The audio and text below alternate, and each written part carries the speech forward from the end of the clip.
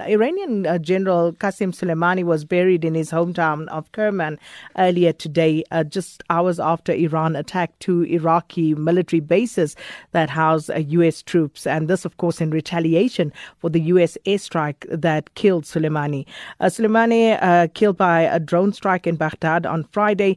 And we've seen over the past few days a dramatic and rather drastic escalation of tensions now between Washington and Tehran. And for more on this, we joined on the line by Na'eem Jeenah, who's the Executive Director of the Afro Middle East Centre in Johannesburg, who is currently in Iran. Na'eem, good afternoon. Thanks so much for speaking to us. Good afternoon. Thank you, Sakina.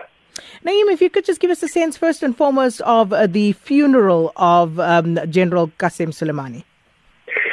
Well, it was quite an event. No, perhaps event is not the right word. I mean, it went on for about 2 days.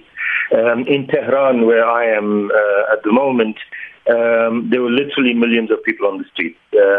Estimates range from 1.5 to 5 million. I think the upper estimate is too high, probably more like 2 to 3. But millions of people on the street. The streets were packed. People were clearly extremely emotional. I mean, it's clear that he was very loved. And not only in Tehran, in cities and towns all over the country, people came out even if his body wasn't going to be there. And then, of course, he was buried in his hometown, as you said early this morning. At least tens of thousands of people there. So the mood was quite something over the past couple of days. In 2018, the University of Maryland carried out a poll in Iran, and Soleimani got 70% popularity, which I think was more than the president and the leader put together. And what was that attributed to? Why was he such a popular figure? Well, I suppose to an extent it's because he managed to keep out of the domestic politics, which can become quite polarizing in Iran, even among the establishment people. He was able to keep out of it because the Quds force, which he headed, essentially was the external wing of the Islamic Republic Guard Corps. So his activities were outside Iran, Syria, Iraq, Lebanon, etc. And he was credited over the past couple of years especially, he was credited for managing to keep ISIS out of Iran, for defeating ISIS in Iraq in particular.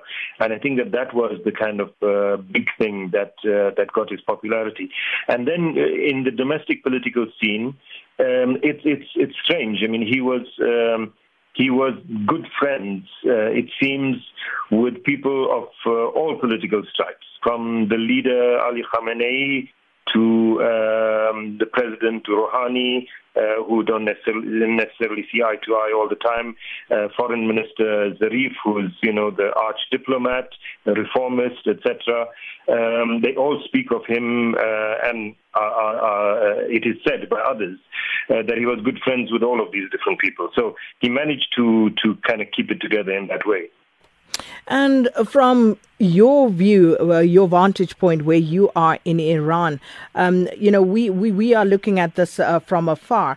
What were the actual reasons at this point, or at least are believed to be the real reasons for why he was taken out? This is, it's a good question, and there isn't certainty about that. Because the notion of him posing an imminent threat to the United States, I think, is just rubbish. There hasn't been anything provided to suggest that there was any such imminent threat, neither evidence nor intelligence. Or any hint at such intelligence. When Trump spoke about it, he kind of gave some vague reasons. So many 100 soldiers were killed and all of that. That's not an imminent threat. But the one thing that I have managed to pick up from people that I've been speaking to over the past couple of days is that it got to do more with Iraqi politics. The Iraqi Prime Minister had resigned. handed in his resignation to Parliament. The Americans who like him convinced him to stay on. And Soleimani was on his way to Baghdad to accept, in a sense, his resignation. Whether that's true or not, I don't know, but this is one of the things that I'm hearing. Otherwise, it really doesn't make much sense about why now was the time that he should be eliminated. And then, of course, unsurprisingly, we saw some retaliation from Iran on those U.S. air bases in Iran. How has that been reported where you are? Firstly, they're not U.S. bases, right? They both of them are Iraqi bases. In fact, the U.S. doesn't have bases of its own in Iraq. Both are Iraqi bases where American soldiers were. It's being reported here, of course, as a huge victory. We taught them a lesson, kind of thing. The reality, of course, is that the Iranian power structures here are saying that they responded in an appropriate way and in a proportional way. The reality is that it's much less than proportional, frankly. If we consider that Qasem Soleimani was, probably number 2 or number 3 in the power structure here, his equivalent in the United States would be someone like Mike Pence or Pompeo being assassinated. But what the Iranians did was they struck a base where American soldiers are based, and there have been no casualties, neither American nor Iraqi. And so I think that the Iranians were really in a tight spot.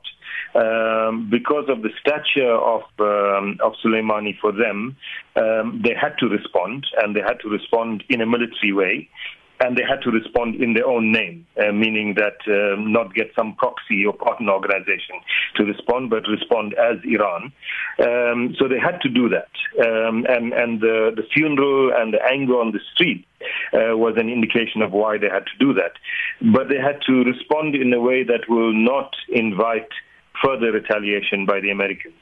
So it was a difficult kind of place that they were in, and I guess that they carefully selected their targets. They used precision weapons that will ensure, it seems to me, that no one will be killed in the attack.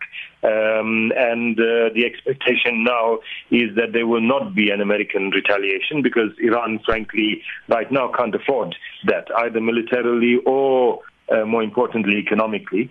And it seems from the American response that there probably won't be retaliation.